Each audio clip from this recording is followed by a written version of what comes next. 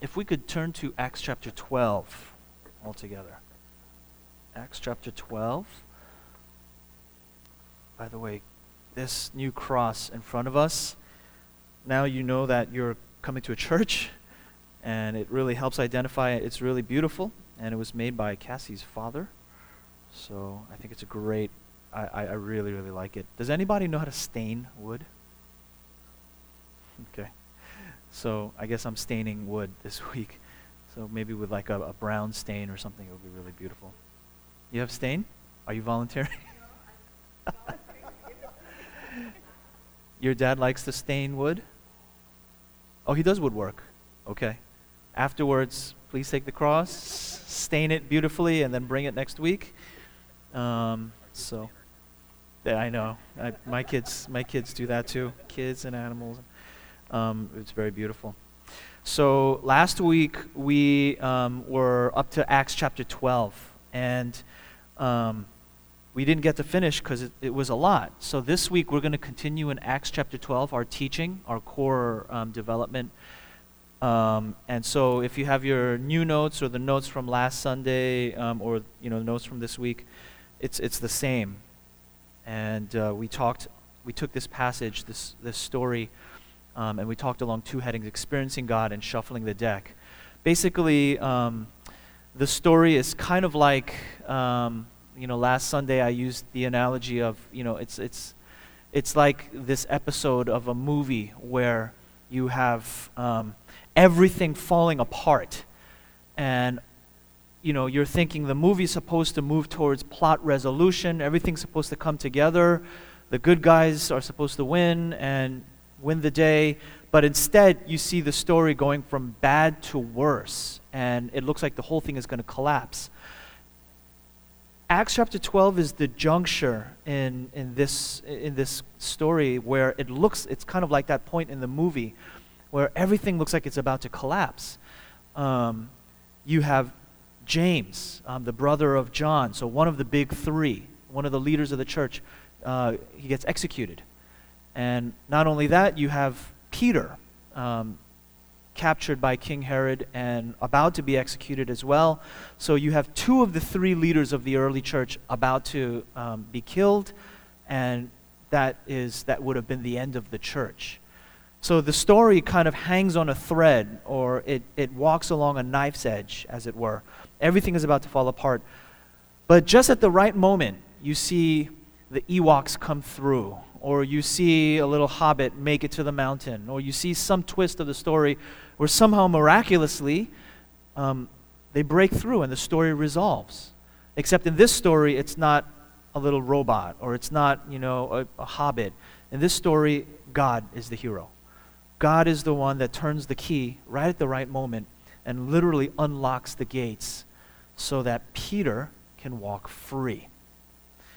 The point of this, and I think the reason this is a good way to start off 2015, is because the point is our lives, your life in 2015 is not in the control of some droid or some twist of fate or some hobbit.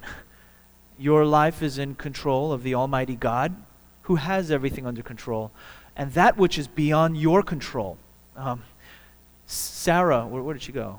Well, Sarah rightly, I think appropriately talked about wanting to let go of control. And that's the thing. Not everything is in our control. If you're a control freak like myself, that which is not within your control, it's in somebody's control. It's in God's control. So we see God in control of the story, that what could effectively shut down the church is done. All of a sudden, click, the gate opens and Peter walks free. God is not going to let his church die. A great verse to start off the new year. I will build my church and the gates of hell will not prevail against it. So Peter walks free, and this is where we're going to pick up in Acts chapter 12, verse 12. Acts chapter 12, verse 12. Peter, realizing that he was free, went to the house of Mary, the mother of John, who was also called Mark, where many were gathered together and were praying. And I talked about this last Sunday, how it's interesting that this Mary, this is not Mary Magdalene, this is not Mary, the mother of Jesus, this is another Mary, but she has a house. Wait a second, you have a house? Didn't everybody in the church sell their houses back in Acts chapter 4 and gave it to the poor? But here you have somebody that retained her house, and not only that, was more effective. Her house was more effective in hosting and in opening it up. So she opened up her home. It was big enough for the entire church to gather there. It's going to be like that today after this.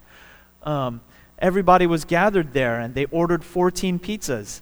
And all the children were playing, and they must have had somebody watching the children, maybe some of the singles helping out watch the children. And it was a big enough home. I think it gives us a picture that it's not biblically mandated that you have to sell your house and give it to the poor or give it to the church, but it is certainly biblically mandated that we should practice radical hospitality and radical hosting. This radical hospitality there's a better argument for that in Scripture. There isn't a strong argument for enforced social practice or socialism in the church, but there definitely is a prescription for how we should open up our homes and radically do that. June was even sharing with me about the days when he was a child, growing up as a kid, and in his father's house, they did something very similar where they had people in their home, and church planting started like that. And that's what we're talking about. This radical hospitality, it's a lot of work cleaning up, and but that's how, I think that's what Jesus says when he says, love your neighbor.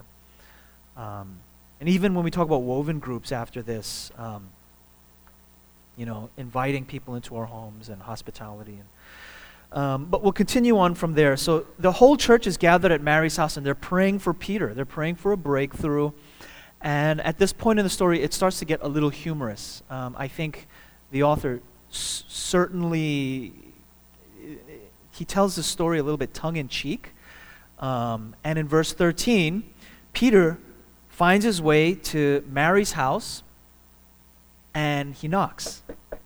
And a servant girl named Rhoda, this is verse 14, Rhoda came to answer, and when she recognized Peter's voice, because of her joy, she did not open the gate, but ran in and announced, Peter is there. Peter's standing in the front of the gate. And then in verse 15, they said to her, you're out of your mind. You are out of your mind. This is one of those places, I'm always entertained by this, where an entire English sentence is compacted into one Greek word. When you look at the Greek original, it just says, mine. Imagine what that must sound. Mine. It almost sounds Korean, michasa, which, but that word right there, it means you're lunatic. I mean, if you literally translate mine, what it says is you're raving, you're ranting, you're raving, you're talking crazy talk. Of course it's not Peter, it's his angel. That's what it says in verse 15. I'm not going to get into that. I don't know what to say about that, honestly. It's just funny. It's just funny that they call her you maniac. Duh, it's his angel, which to me sounds even more bizarre.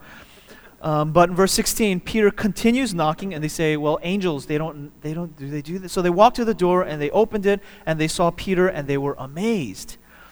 And Peter, motioning to them with his hand, to be silent, they're spies everywhere. He describes to them how the Lord had led him out of the prison. You see, in 2015, the Lord will perhaps lead you out of your prison. The Lord will open the gates. What's not in your control has got to be in somebody's control. And if we're surrendering and if we're making the right choices with our lives, you can confidently say, God will pick up the slack. If we're making the right choices with our lives, then we can confidently say that which is not in my control. So there are certain things that are within your control, and you should have control over certain things in your life, but that which is out of your control, if you know that you're living your life with integrity, you can rest confident God will pick up the slack. God's in control of his church. And in verse 17, Peter, although God's in control, you have to shuffle the deck a little bit, because clearly Peter can't go hide in Mary's house. Where are the authorities going to check first? So at the risk of his own life, at the risk of their lives, he has to go somewhere else. So Peter says in verse 17, and this is a very important verse. You think it's just passing statement, but it's crucial because everything changes here. By the way, chapter 12 is a very transitional chapter in Acts. And verse 17, it's a very transitional verse. Peter says, report these things to James and the brethren. And then he left and went to another place. So as I said, number one, Peter couldn't stay there at the risk of their lives. He had to go somewhere else. So what you have here happening is Peter going underground. Peter going underground as a fugitive. He has to hide from Herod and the authorities. But it's so interesting. It's so interesting because what you have is the book of Acts, the first 12 chapters, starting off with Peter and a very public ministry, very public. But then at this point, at this verse, going underground. Now, who was underground up to this point previously? Saul. So you have Peter public going underground, but you also have Saul underground about to emerge publicly. And we're going to see that at the close of the chapter. So once again, Peter public going underground, Saul underground, but about to emerge for his public ministry in a very powerful way. I'm looking forward next week to teaching Acts chapter 13 because it's going to start heating up. Paul is going to emerge and things are going to happen. But all to say that in the meantime, Peter, as he says, I'm going underground, tell James. Why does he say that? Why does he say tell James? He says that because somebody else has to run the ship. So if I were to go on vacation, I might say tell Bobby or tell whoever. Tell what did Picard say to number 2 always? You have what? You have the seat or something like that, right? You have what? Con? You have the bridge. You have the con. You have the bridge. You have the bridge. So that's what he's basically saying to James. You have the bridge. You have the hot seat. You're running the ship now, is what he's saying. Isn't James dead? Didn't James just get killed? This is not the same James. This is one of those things where it's very confusing because in the early Jewish Greek church they had like 12 James, 12 Marys, and 12 Johns. Very confusing. This is not the same James as the one that was killed. This James, it's interesting, and I want to sit here a little bit. This James was actually the brother of Jesus. His nickname, the way they distinguished him was they called him James the Just. James the Just. And this guy was the person who was kin, the brother of Jesus. And that I think is interesting because when you dig through the Gospels a little bit and you read up about this James, it turns out that this James did not believe in his brother. He didn't believe in his brother. Now, all of you just came back from your holidays. Some of you were with your brothers or your sisters or your folks or your in-laws. Hopefully your experience is one where it's very peaceful during the holidays. But some of you can relate when I say, I've spent 3 days with my brother and that was enough. Or I spent 3 days with my unless you're like Sarah and Sang, which I'm like, I hope my children grow up like that. It's a very good relationship. But imagine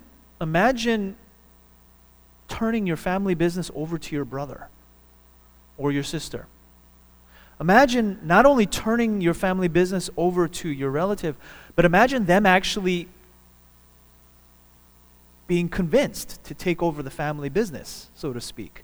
This is not just any random church. This is the church in Jerusalem. This is the central church at this point. So what we see is, the family business, so to speak, gets turned over to the brother of Jesus. And that even more, it's more telling when you look in the Gospels in Mark chapter 3 and John chapter 7, that in the beginning, they didn't really get along. There was a point where Jesus' brothers and mothers, they didn't even believe him. They didn't even believe him.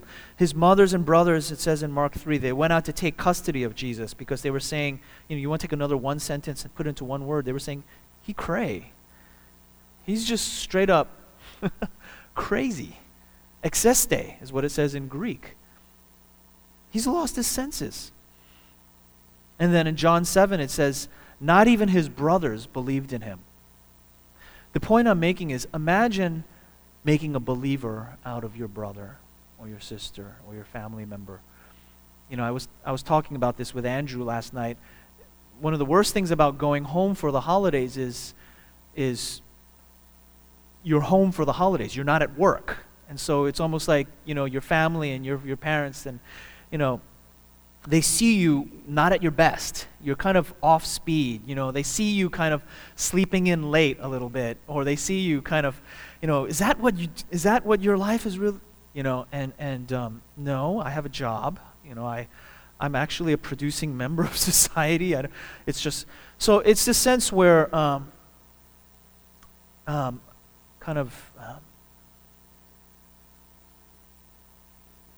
James, becoming convinced, becomes a believer. He becomes a leader of the church, and he would even die for the gospel. There's a story about how at the moment of his death, the ancient legend goes, the Jewish authorities were so upset with him, they took him and they threw him off a building, James the Just. And when they threw him, and this had been after a long tenure as a leader of the church, James the Just fell off the building and he survived. So they went downstairs and they started picking up millstones and crushing it on his head. And the last words before he died, you know what they were? Anybody want to guess? Forgive them, for they know not what they do. Does that sound familiar? The same words that his brother used at his death are the same words that James would use. I mean, what I'm trying to drive at is here is, if his brother was convinced, then there must be something true about it. There must be something, I mean, even his brother would become convinced. Even his brother, who was not a believer, would become convinced. And, you know, I left a couple of hashtags in your notes to fill in, fill in it what you want. Hashtag, it must be true. Hashtag, true believers. Hashtag, you gotta believe it. Hashtag, that's a testimony. If his brother believes, then why shouldn't we? Or why should not we as well? So, even his brother would become a believer and would, at this point, would take over the helm and would lead the church to the next stage. But getting back to this whole trusting that God is in control thing, in verse 18, when day came, there was no small disturbance among the soldiers. When Herod had searched and had not found him, he examined the guards, ordered that they be led away to execution. A little bit harsh, no? And so Herod went down from Judea to Caesarea and was spending time there.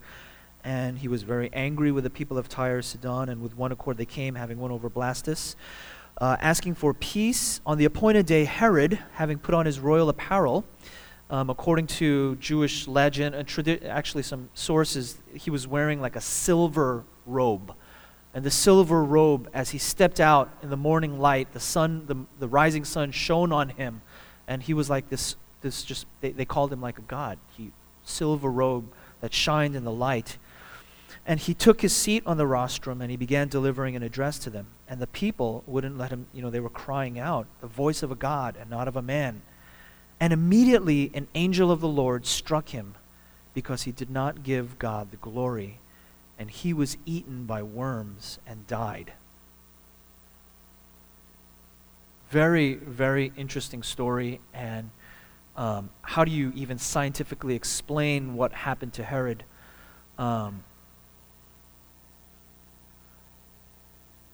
All to say that you have a story that begins with Herod persecuting the church. Let me get this right. You have the story beginning with Herod persecuting the church and triumphing, James dead, and Peter in prison. You close the story out with Peter free, Herod dead, and the Word of God triumphing. It's a complete turn in fortune. It's this thing where it's the inevitable seems inevitable, and yet God completely reverses the fortunes. So this Herod, at this point, we don't know exactly what happened to him. Some ancient, when you read the commentary, some people think it might have been a conspiracy. I mean, how is it that you get sick and then you die within 5 days? Exactly what happened to him? This whole thing about worms, we don't know exactly what that means. But from some of the sources, there was talk of conspiracy. Some people think that he got some kind of a sickness. He had worms, literally. But maybe we can just take it at face value. God had a hand in it. God had a hand in it. So where the story started off, Herod aggressing, the church languishing, you see a complete reversal. The church triumphing, and Herod dead. And then you have the words that close off in verse 24. But the word of the Lord continued to grow and to be multiplied. The church triumphant in the end is the picture. Not only that, but this is where you see Barnabas and Saul in verse 25 returning from Jerusalem when they had fulfilled their mission, taking along with them John, who was also called Mark. In other words, here in verse 25 you see Saul now re-emerging.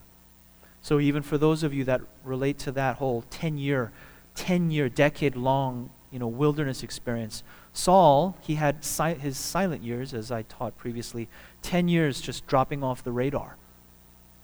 Doing what? Just, I don't know, like learning the ways of the forest or something. 10 years, but now, in God's good timing, he emerges. The fill in the blank, and the last principle is simply this, and I've probably already said it. What is out of our control is in His. What is out of our control is in His. And especially if we live lives of integrity, we can rest assured that whatever is not in our control, God will pick up the slack. And so I don't have to worry about it.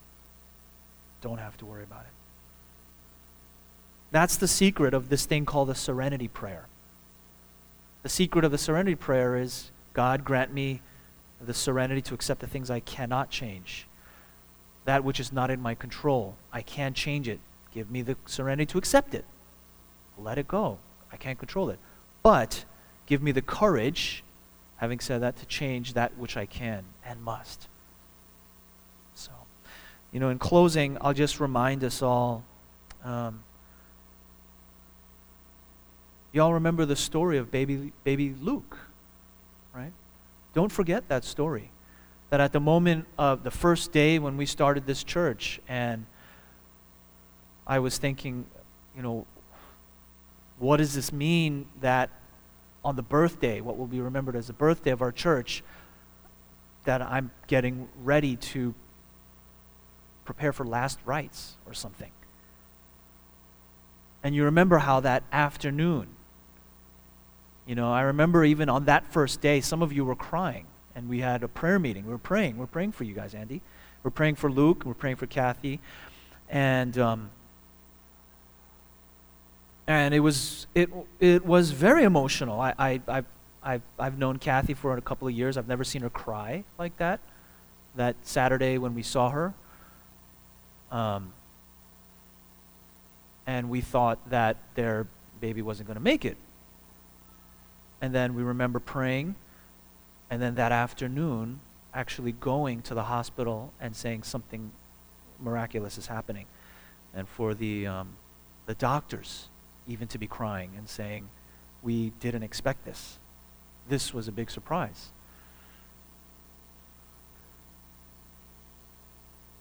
And then later on in the week, finding out that there was no brain infarction and no brain death.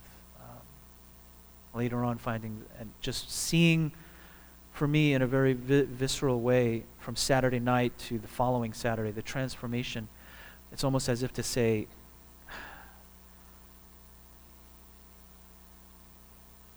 God's timing in that was almost immaculate. God's timing in that that on the birthday of our church, almost seeing a resurrection, seeing something so drastically happen. Again, it's got to be real, right? Hashtag testimony, hashtag too good to be true. So, all to say, as I conclude and just finish this off, God is in control.